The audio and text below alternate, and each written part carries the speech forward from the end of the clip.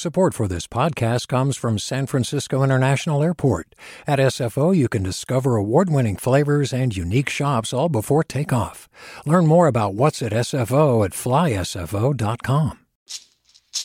Hey, it's Glenn Washington from Snap Judgment. And if you love what you're hearing, and I know you love what you're hearing, please consider becoming a KQED member. Get special access to cool events, behind-the-scenes footage, and so much more. Plus, you'll sleep better at night knowing you did your part for the community you depend upon. It's in you. Please be in it. Visit donate.kqed.org/podcasts to sign up now. That's podcast with an S. Thanks. From KQED.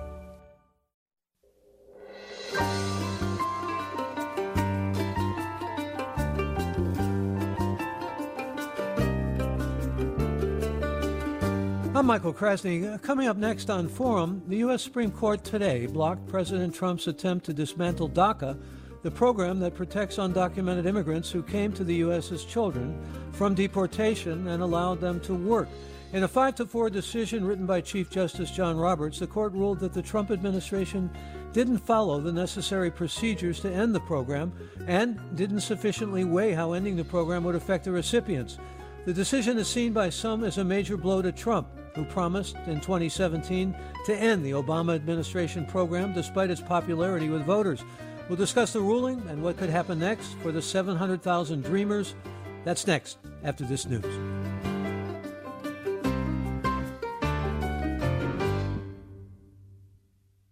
Welcome to Forum. I'm Michael Krasny. In a rebuke to President Donald Trump, the Supreme Court of the United States issued a 5-4 ruling today upholding the legality of Deferred Action for Childhood Arrivals program. Chief Justice John Roberts cast a decisive fifth vote and wrote in the opinion that the Department of Homeland Security's decision to rescind DACA was arbitrary and capricious under the Administrative Procedure Act. The program allows immigrants who arrived in the country as children but don't have permanent legal status or a path to legal status to receive protection from deportation and permission to work. Since 2012, around 800,000 people have participated in DACA, working in what are now deemed essential jobs, helping feed the nation, caring for coronavirus patients, and serving in the military. The Obama-era program has been in limbo since 2017, when President Donald Trump announced he would end the program and called it illegal. The program, which some studies suggest is hugely popular with Americans, can now remain in place. And we discuss the decision and what it means for immigration reform. Joining us first is Dulce Garcia, a DACA recipient, named plaintiff in the DACA case, San Diego immigration attorney and director of Border Angels. And welcome, Dulce Garcia. Hello. Thank you for having me. Glad to have you. And I guess the first question to you is, how do you feel about this? Oh, my goodness. We're very excited. We're celebrating today. Today is a day to rejoice. A day to rejoice indeed. What was your expectation, though? I know you had hoped that this would be the ruling, but the expectation was what? Yes, well, since September 2017, we have lived with so much anxiety. And as the date drew closer to a decision, it became almost unbearable. The idea that the Supreme Court would rule against us, that we wouldn't see justice, that the president would get his way and then we would be deported. It's terrifying. And so today it's as if a big weight has been lifted off our shoulders. So you were really fearful. I'm sorry. Please. I didn't mean to interrupt you. Go ahead, yes. Please. This isn't permanent protection from deportation, but at least for now, we know that we have DACA protection. And the sense was that the feeling of deportation, although some were considering that this would go back to Congress, that this would just not necessarily be resolved in any way in terms of deportation, but that was a palpable fear. Very real fear. We had heard from the president himself from the very beginning with Jeff Sessions saying anyone that is undocumented in this country should be afraid. It was also the sentiment when the rescission of DACA was announced. I myself have been to Congress several times trying to ask for protection such as a DREAM Act. And we know that that's in the House right now, and the Senate refuses to put it to vote. So the idea that Congress would step up and protect us is not a real one to us. And deportation seemed like it would be the next step had the Supreme Court not ruled in our favor today.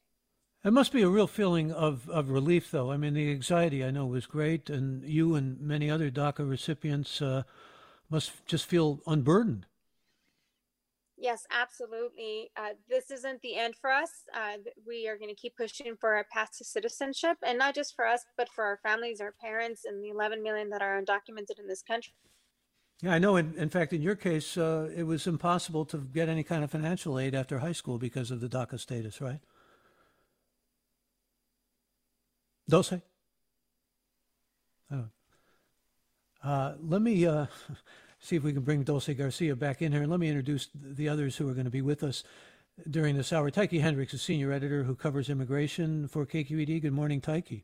Good morning, Michael. Thanks for having me. Glad to have you, and also glad to have Deep Gulasekharam, who is professor of law at Santa Clara University School of Law, where he teaches constitutional and immigration law. He's also co-author of the immigration law casebook, The New Immigration Federalism. Welcome back to the program. Good to have you.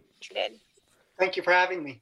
And we'll also welcome Jessica Vaughn, who's Director of Policy Studies with the Center for Immigration Studies. They're a Washington-based group that favors significant reductions in immigration. Jessica Vaughn, good morning. Welcome.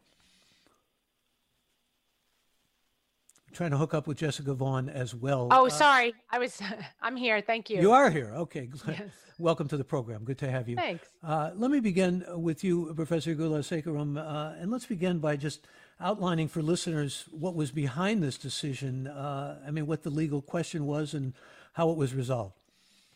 Sure. So the case presented two legal questions. The first, whether the rescission of DACA, the decision to take it away, could even be reviewed by a federal court. Second, if it could be reviewed, was it lawful? The first question, the court answered, or 5 justices answered, that it could be reviewed. And on the second question, again, 5 justices agreed that the rescinding of DACA in the manner in which this DHS did it was illegal.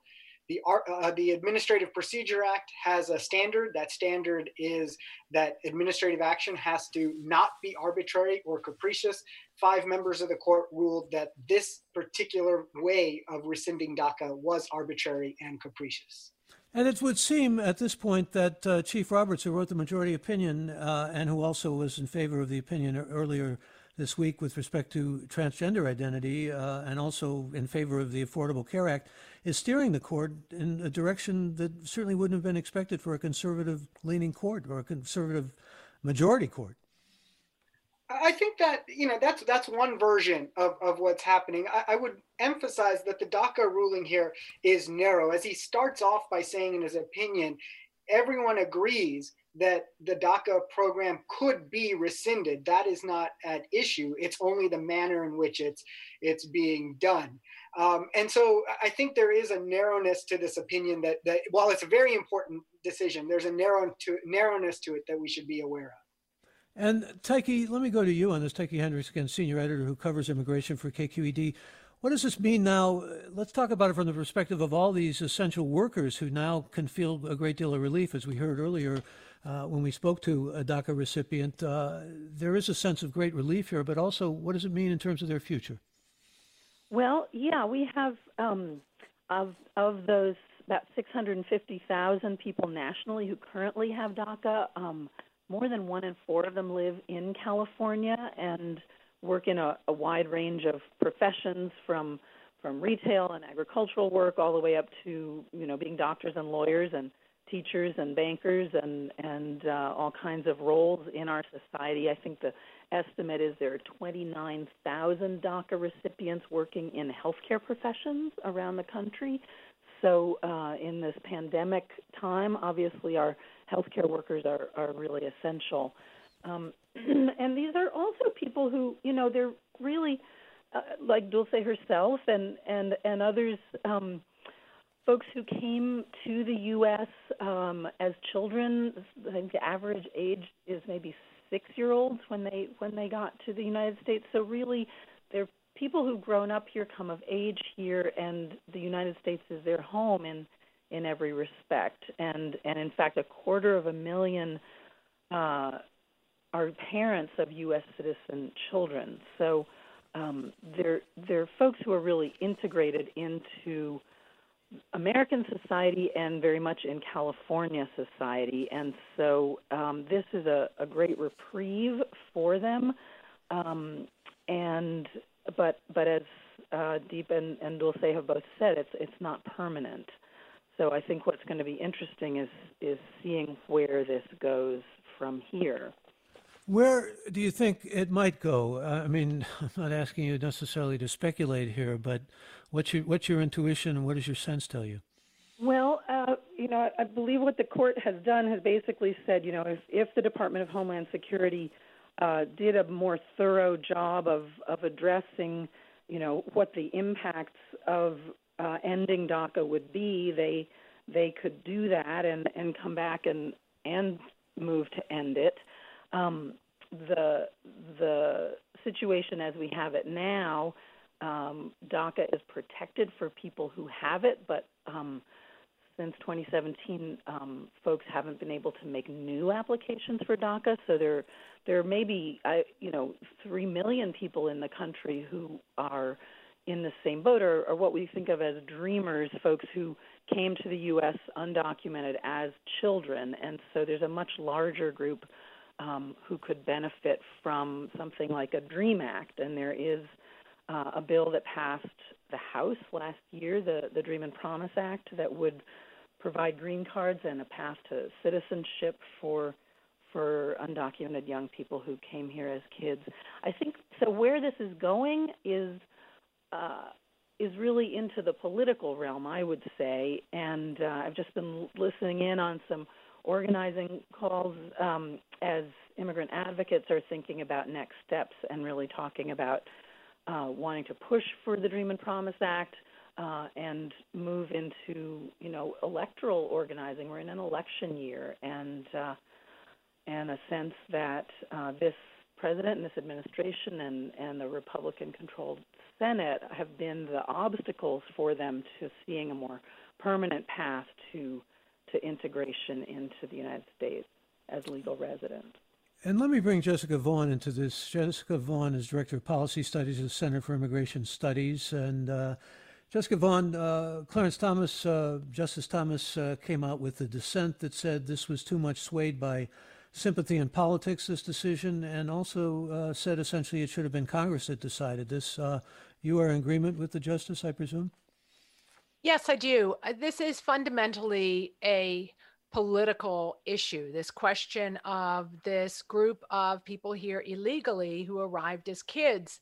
And that's why I think that people should be careful in celebrating this decision, because the practical result of it is that it is going to delay getting this before Congress where it belongs, or at least it could delay it. Now we're in an election year, and the president is likely to try to wind down the program again, but also will be working with Congress because the president knows that it's only Congress that can provide an actual resolution of this issue, and that's appropriate. The Supreme Court said that the president has the authority to wind down DACA, and implied that President Obama didn't have the authority to create DACA. So now it has to be kicked to Congress, and they are the ones that are going to have to make a decision. And that's the way our immigration system works. It's, members of Congress who have the authority and can be accountable for our immigration policy. So it'll be interesting to see what they do. But DACA was never intended to be any kind of permanent resolution for this situation. It's caused a lot of problems. It set off a new wave of illegal immigration from Central America, and inspired a lot of people to put their kids in the hands of smugglers and bring them here illegally. It's been costly to taxpayers and needs to be resolved by Congress in a way that is not going to set off another new wave of illegal immigration, in a way that's going to be fair to taxpayers, and in a way that is not going to really increase chain migration in a dramatic way. So these are tough issues, but Congress is going to have to resolve them. And I think it remains to be seen whether they're going to be able to do that in an election year, particularly the Democrats. It'll be interesting to see if they really want to resolve this issue or if they're going to use the DACA recipients as campaign props the way they have been. If I may, this is Dulce, I'm back on the call. In regards to those comments, I myself have been to Congress in the last year, and I have in preparation for the decision from the Supreme Court. As you know, I'm one of the litigants, but I also do this lobbying work in Congress. And time again, every time we get there, and we speak to both sides of the aisle, it's been constantly the Republicans that keep asking for more in order to protect us DACA recipients, whether it's the wall, whether it's harming our families, cutting lawful family migration, referred to as chain migration, whether it's ending the visa lottery or some other immigration policy. This administration and this president keeps adding on to this list of things that it wants in exchange for protection for respectfully, the president did. I'm sorry, for DACA recipients, this president didn't have to rescind DACA, whether President Obama had the right to create such a program or not. This president didn't have to rescind it in the way that it did, and didn't have to put our lives in limbo the way that it did. And so it is a moment for us to celebrate today, because it's been a long road to get to this point. It's been years and years of organizing, of young people risking deportation, risking their livelihoods to even obtain DACA. And then we put our bodies, ourselves on the line again by filing this lawsuit. I myself received death threats and constant harassment from Trump supporters. And it's been a long time waiting for this resolution today. And although it's true that this isn't a permanent solution, it is a day to celebrate today, because we're going to keep asking for more. We're going to keep asking for a permanent solution, eventually a path to citizenship, and not just for DACA recipients, but for our parents. I completely disagree that the DACA program created a wave of migrants and it contributed in any way to human trafficking or children being trafficked. Those are a direct consequence of the policies of this administration abroad, including its failure to admit our play with climate migration. All right, Dulce, I'm going to come in here because I want to give out the number. I know there are many people who want to weigh in on this, and there are many people who have questions about it. So what do you think of the DACA program and the Supreme Court decision? And you can call us now. I invite you to join the program by calling us at our toll-free number. It's available to you. It's 866-733-6786, and you can have your say by joining us now at 866-733-6786. You can also get in touch with us on Twitter and Facebook. We're at KQED Forum, or email any questions or comments you might have to forum@kqed.org. And let me go back, if I may, to you. We'll go back just for a second to you, Professor Gulasekaram, and Deep Gulasekaram, again, is Professor of Law at Santa Clara University. Help us sort through this in terms of what's under the aegis of Congress as opposed to what's under the aegis of the Supreme Court. Sure, no problem. Before I get there, I just want to emphasize the last thing that Dulce said, that it is wild speculation with no empirical evidence that DACA has caused any form of unlawful migration or any of the other ills that Ms. Vaughn said. But getting to your question, Michael, Congress is the only body that can grant legal status. It's the only body through legislation in our government that can change somebody's status from unlawfully present without legal status into lawful permanent residency or some other legal status. But Department of Homeland Security and the federal executive has control over how many people are prosecuted, how they're prosecuted, whether they're going to defer prosecution, and a whole host of other decisions that can allow people to end up staying in the United States. And so that's really the division. Nothing that happened today can grant legal status to people who are unlawfully present. Congress would have to move. And Ms. Vaughn might be right that this decision changes incentives in ways that may not be great for Congress acting. It may. We don't really know the answer to that. Congress has had plenty of time to act and has not acted. Last year, the House passed the American Dream and Promise Act. It obviously did not pass the Senate. That would have provided a pathway to regular status for, I think, close to 2.7 million unlawfully present persons. And don't respond, forget, Jessica President Vaughn? Trump actually offered a deal very early in his administration, offering amnesty for 1.8 million DACA recipients and others, DACA eligible individuals, as part of a package. And Congress did not act on that. Trump has always been willing to offer an amnesty, but as a DACA recipient, members of Dulce, Congress excuse me, have chosen Dulce, not to go with it. And I think it's also important to remember that let her make her point. it is never. Deportation of people with DACA has never been the goal of this administration, as was erroneously implied. They've always said that the problem is that DACA itself was an improper program, needed to be wound down, and that Congress needs to decide if and how to resolve this situation. Then put the Promise Act on the floor. And the reality is most people with DACA have never been at any great risk of deportation unless they also were committing other crimes that would subject anyone here illegally to being All right, deported. Jessica Vaughn, I think Dulce Garcia has been trying to get in here. Dulce, go ahead.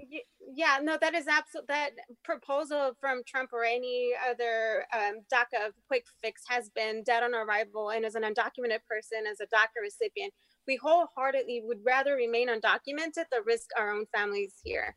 And I would rather remain undocumented than agree to building a wall that has been a symbol of hate and created more death in our border. And so that is absolutely wrong. If this president really wanted to offer a solution, they would put the Promise Act, Dream of Promise Act, on the Senate floor, and they haven't done so. If they were to do that, then we would hear how Americans actually feel, because they would pass.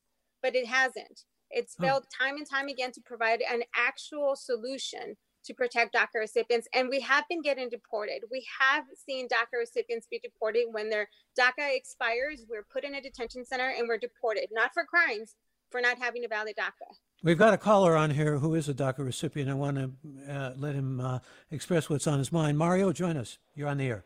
Hey, how's it going? I'm calling in from the Silicon Valley right now.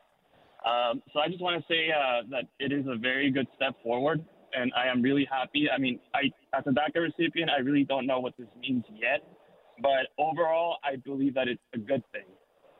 We don't know what the implication or impacts or, but overall, it is a good thing. And I'm just really proud that during this political climate, we're moving in that direction.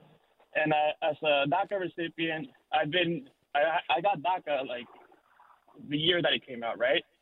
And I went to UC Davis, got an aerospace engineering degree. I can speak for a bunch of my friends. It's not, you don't get DACA by being a bad person. Like there's a really straight line you got to walk, right?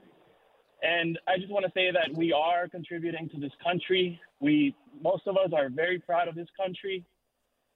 Whatever the political climate is, and we keep fighting, and most of us protest by going to work and by paying our taxes. And right now we're contributing. We're not taking. At this point, we're giving back, and we will continue to give back. And that's going to be at least that's my form of protest, to keep working, keep giving back, pay my taxes. At this point, we should be referring to DACA recipients as taxpayers, because most of them are paying taxes, right? All right, Mario, I thank you for that call. Well, again, I asked the question of you, our listeners, what do you think of the DACA program and the Supreme Court decision? And you can let us know by calling us at our toll-free number now at 866-733-6786. That's 866-733-6786. You can also get in touch on Twitter and Facebook. We're at KQED Forum, or email questions to forum@kqed.org. I'm Michael Krasny.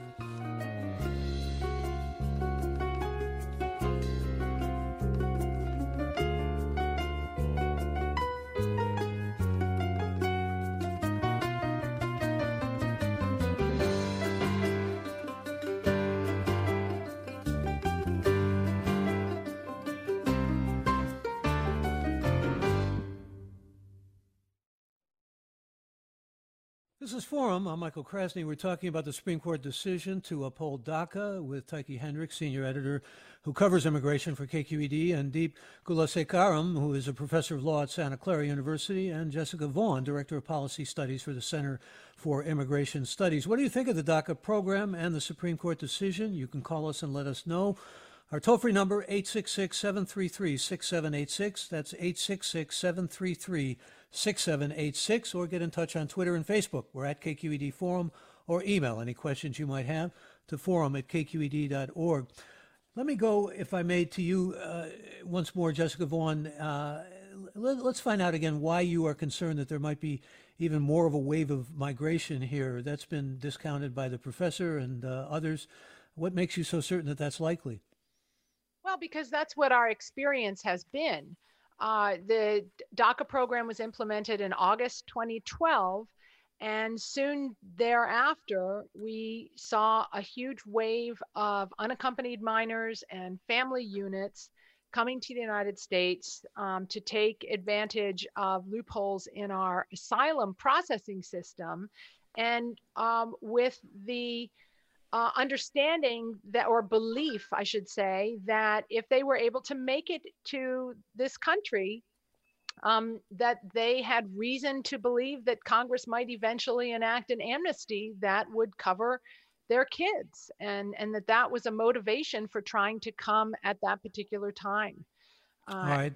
Jessica Vaughn, it's good to have you with us. I thank you for being with us. And again, Jessica Vaughn is Director of Policy Studies with the Center for Immigration Studies. They're a Washington-based group that favors significant reductions in immigration. Tyche, could I ask you, Tyche Hendricks, to address what you just heard?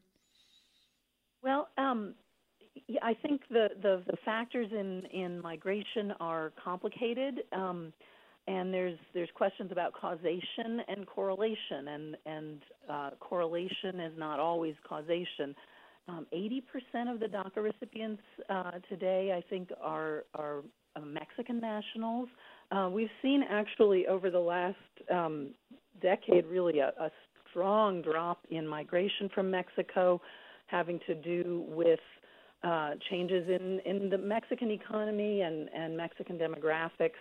And then what we're seeing in terms of folks moving out of Central America and these three Northern Triangle countries is a lot of violence and sort of collapse of sort of civic integrity there that has led to a lot of out-migration people coming and seeking asylum here. And I think it's maybe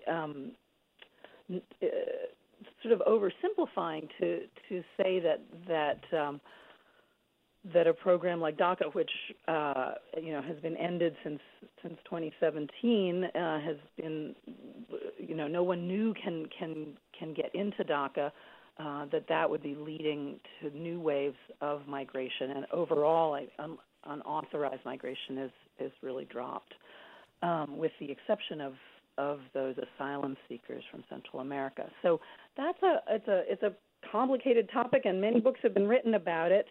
I think I have I'm curious.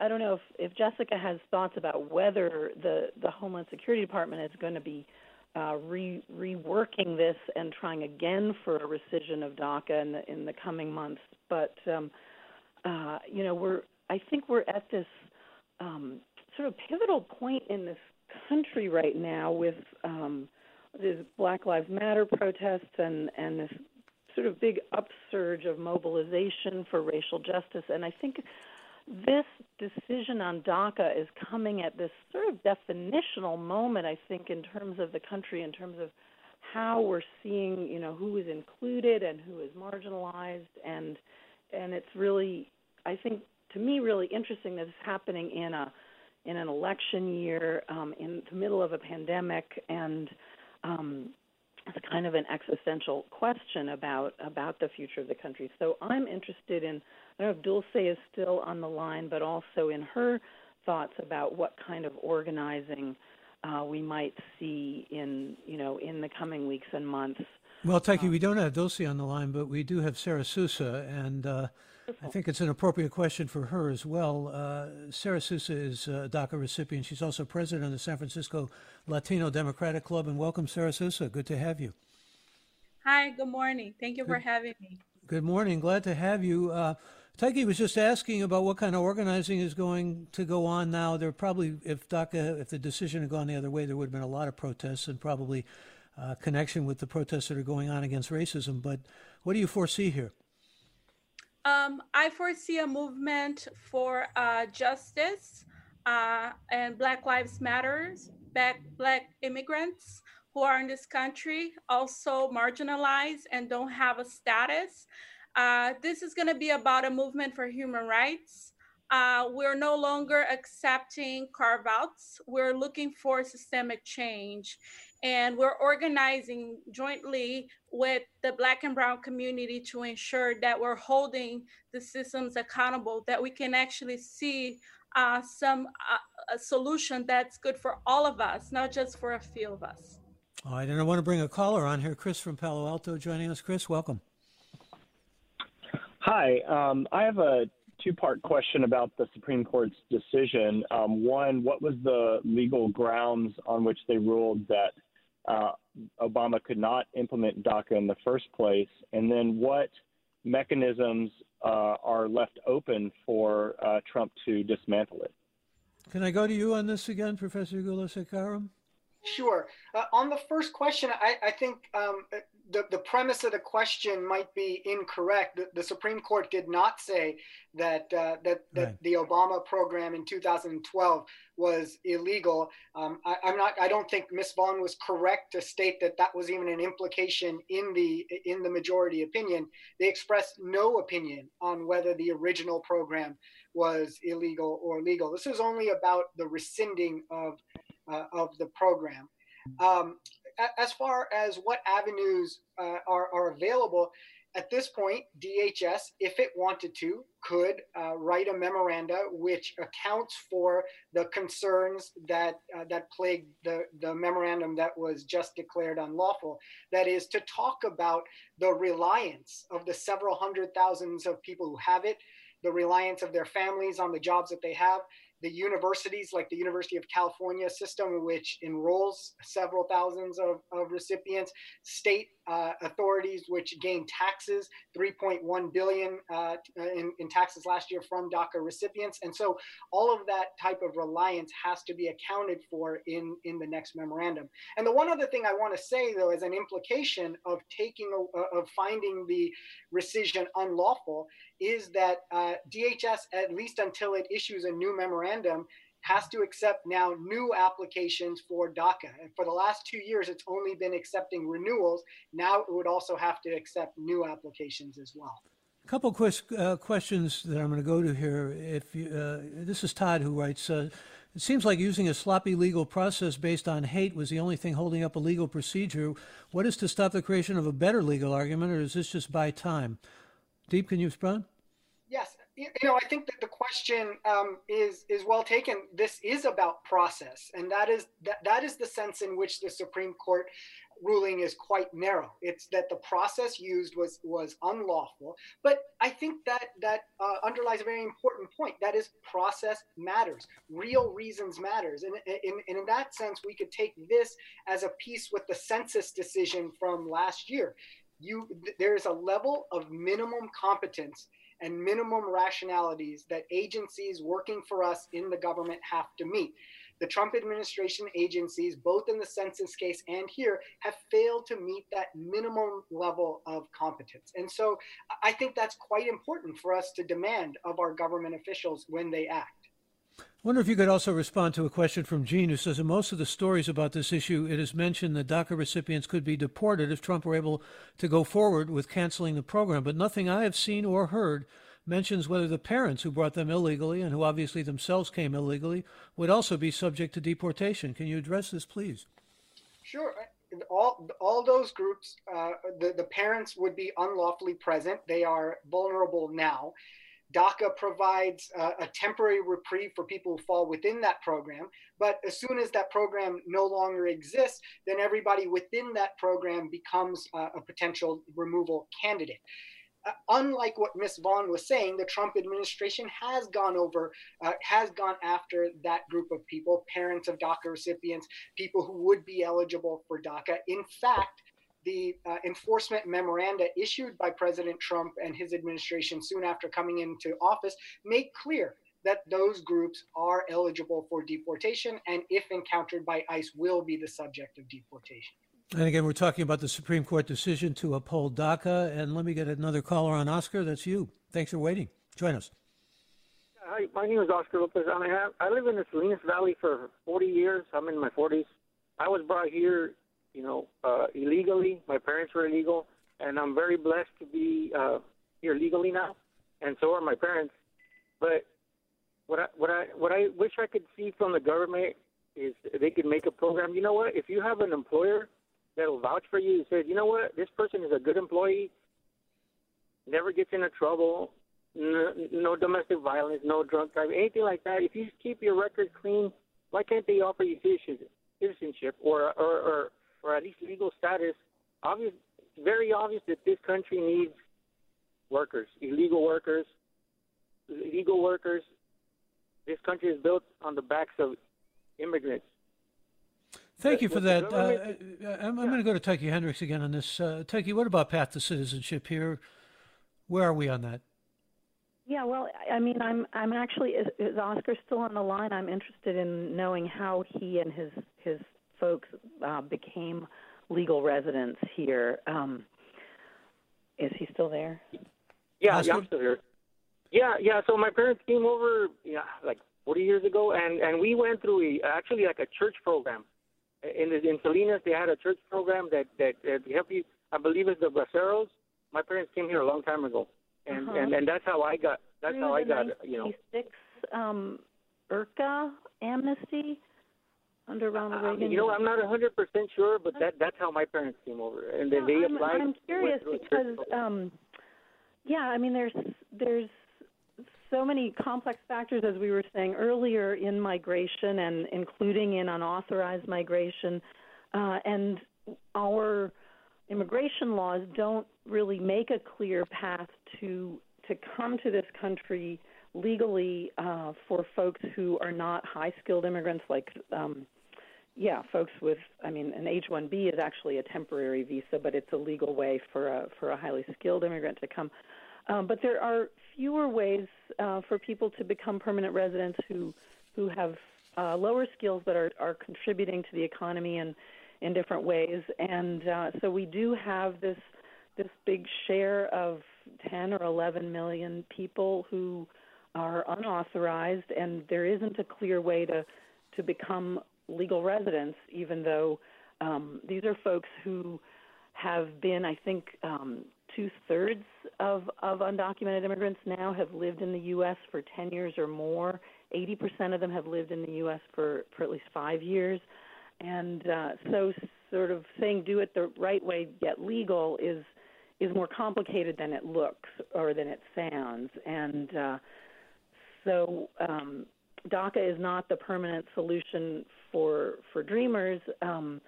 And as we've been talking about, it'll take Congress to do something to make a way for unauthorized immigrants to become permanent legal residents and have an option of becoming U.S. citizens, where there really isn't an avenue for that right now for most people. Now, there was even some talk about if the decision had gone the other way, perhaps President Trump could have used this to do some dealing with Congress on immigration, which prompts me to bring Scott Schaefer into the conversation. Scott is senior editor of KQED's Politics and Government Desk. Good morning, Scott. Hi, Michael.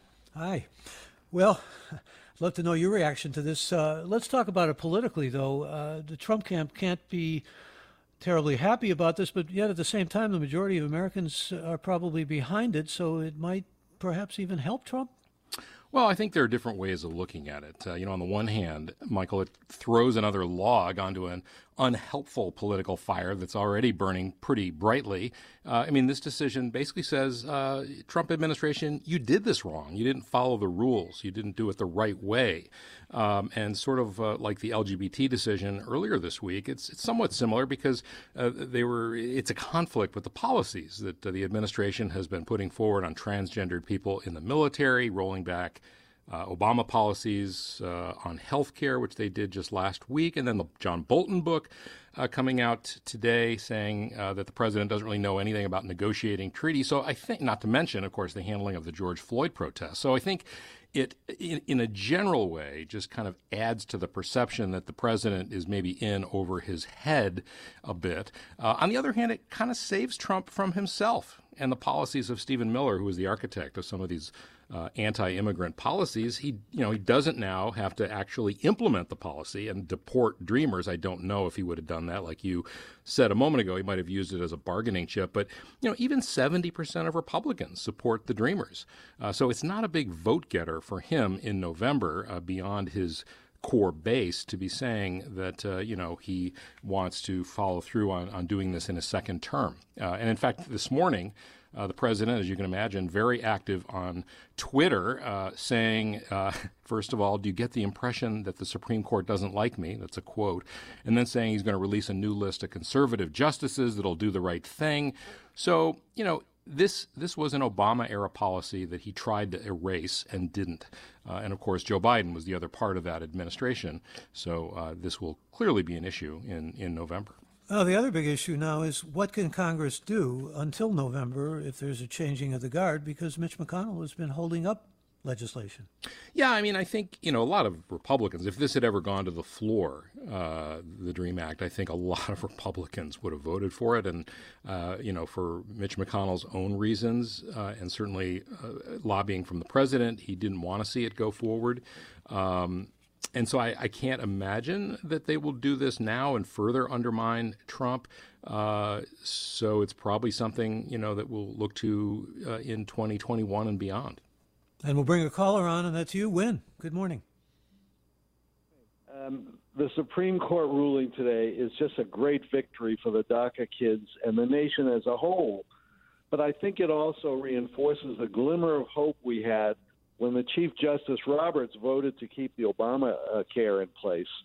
It indeed looks like the Chief Justice is intent on keeping some semblance of balance in the court.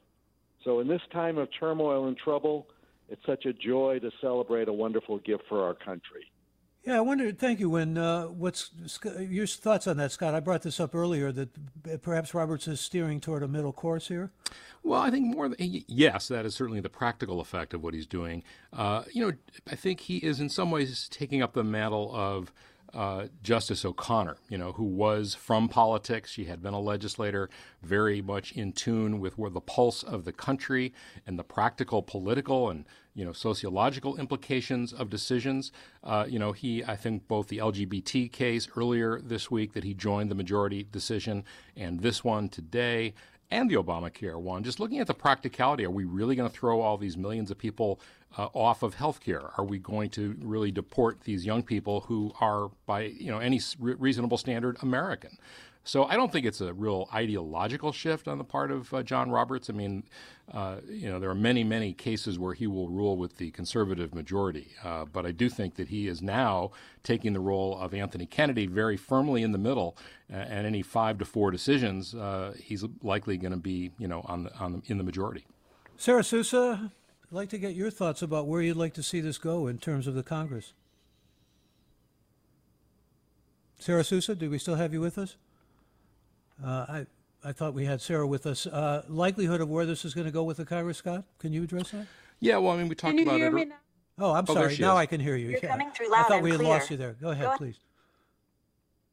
Sarah? Keeps fading in and out here. Can you hear him? Now I can hear you. Yeah, I hope we can continue to hear you. Apologies. I just, I appreciate your question, but I just want to correct some of the language that has been used. I want for us to start thinking about how we frame immigrants. No one is illegal to not use that language.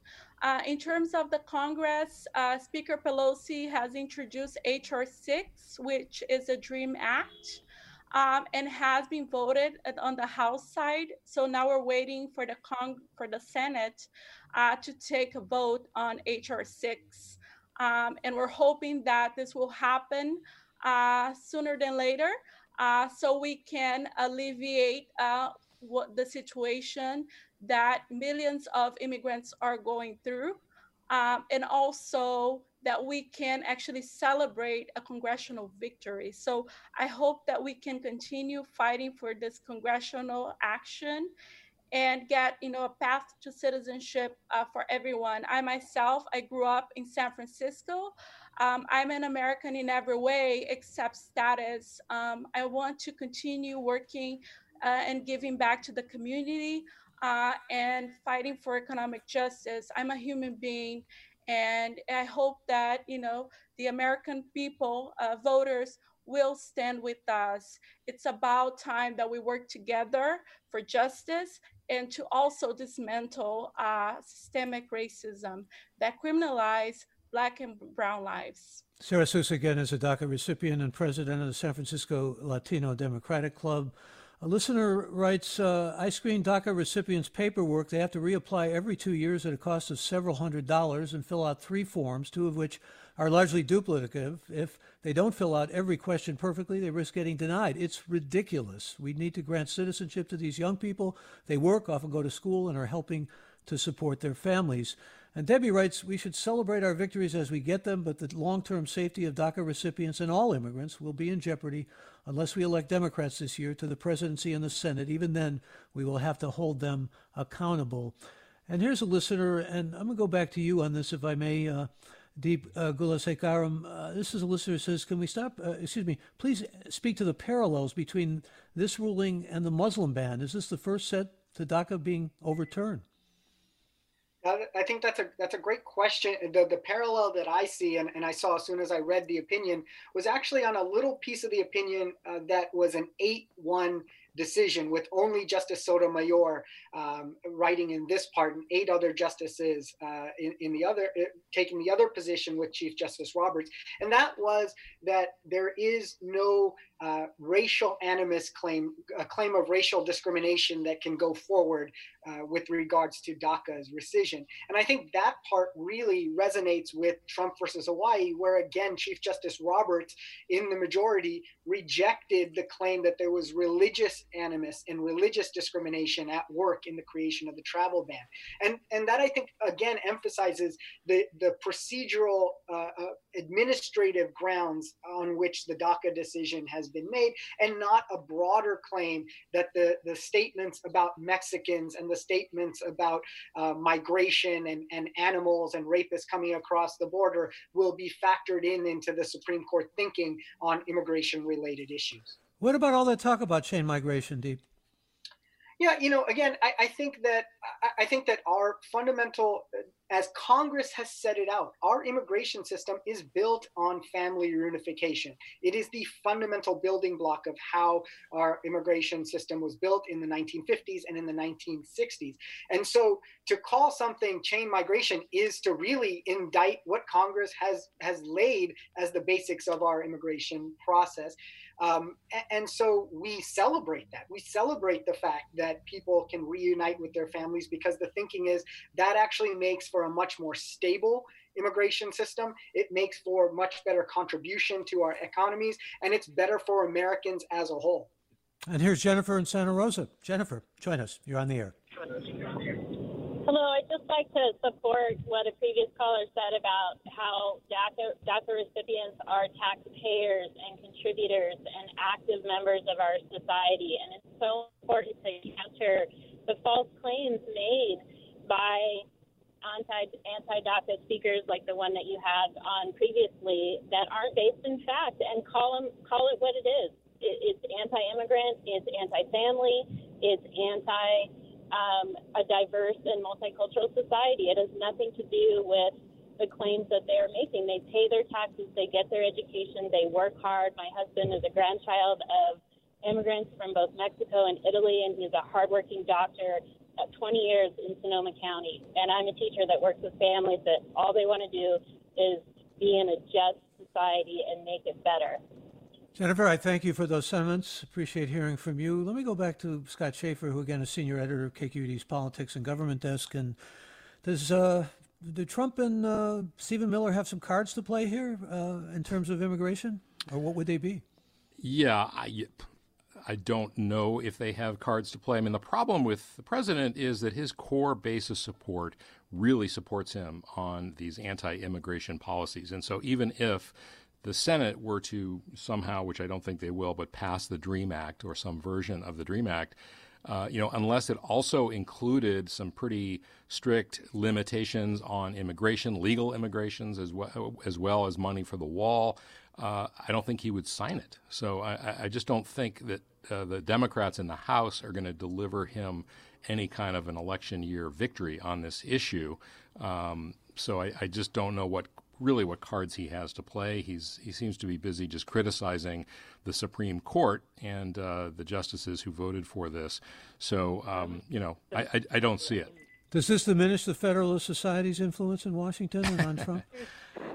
Hardly. I mean, they, they have a majority of the justices were recommended by them, and many of the lower court judges that were appointed and confirmed by the Senate have also come from those lists. So, no, I don't think it does. Got seconds left, Scott, but I also want to give you a question from Ronald, who it sort of dovetails with what you were saying earlier. He says, I'm curious how we can make Senator Mitch McConnell bring bills to a vote. Right now, it seems the next step is to bring the DREAM Act to a vote. How can we as voters from different states make Majority Leader Mitch McConnell bring this and many other bills to a vote? Yeah, well, that from different states part kind of, my answer is if you're in Kentucky, you have an option and you should vote for his opponent if that's what you want to do. I don't think he's pretty impervious to outside pressure. I mean, you think of all the issues, gun control after Sandy Hook, so many things that just never got out of the Senate. I don't think this is one where he's going to cave, especially, if you're calling, from a 415 area code to his office in Washington. Well, I want to say this is a pretty momentous decision, and I thank all of those who participated in the discussion this morning. Thank you, Scott Schaefer. And you're welcome. Thank you, Sarah Sousa. And good to have you with us. Sarah Sousa is a DACA recipient, president of San Francisco Latino Democratic Club. And thanks to you, Professor Gulasekharam, who's professor of law at Santa Clara University. Deep, good to have you with us. Thank you. Good to have you on again. And thank you, Tyche Hendricks. Always good to have you aboard as well. Thank you, Michael. Tyche Hendricks is senior editor covering immigration for KQED. We're here with you Monday through Friday, and I want to tell you who's behind the scenes here as far as Forum is concerned. Our producers are Judy Campbell, Tina Larberg, Ariana Prale, and Blanca Torres. Our senior editor is Dan Zoll. Our engineer is Danny Bringer. Interns are Michael King and Jameson Weiss. Executive editor is Ethan Tovin Lindsay. And our chief content officer is Holly Kernan. I'm Michael Krasny.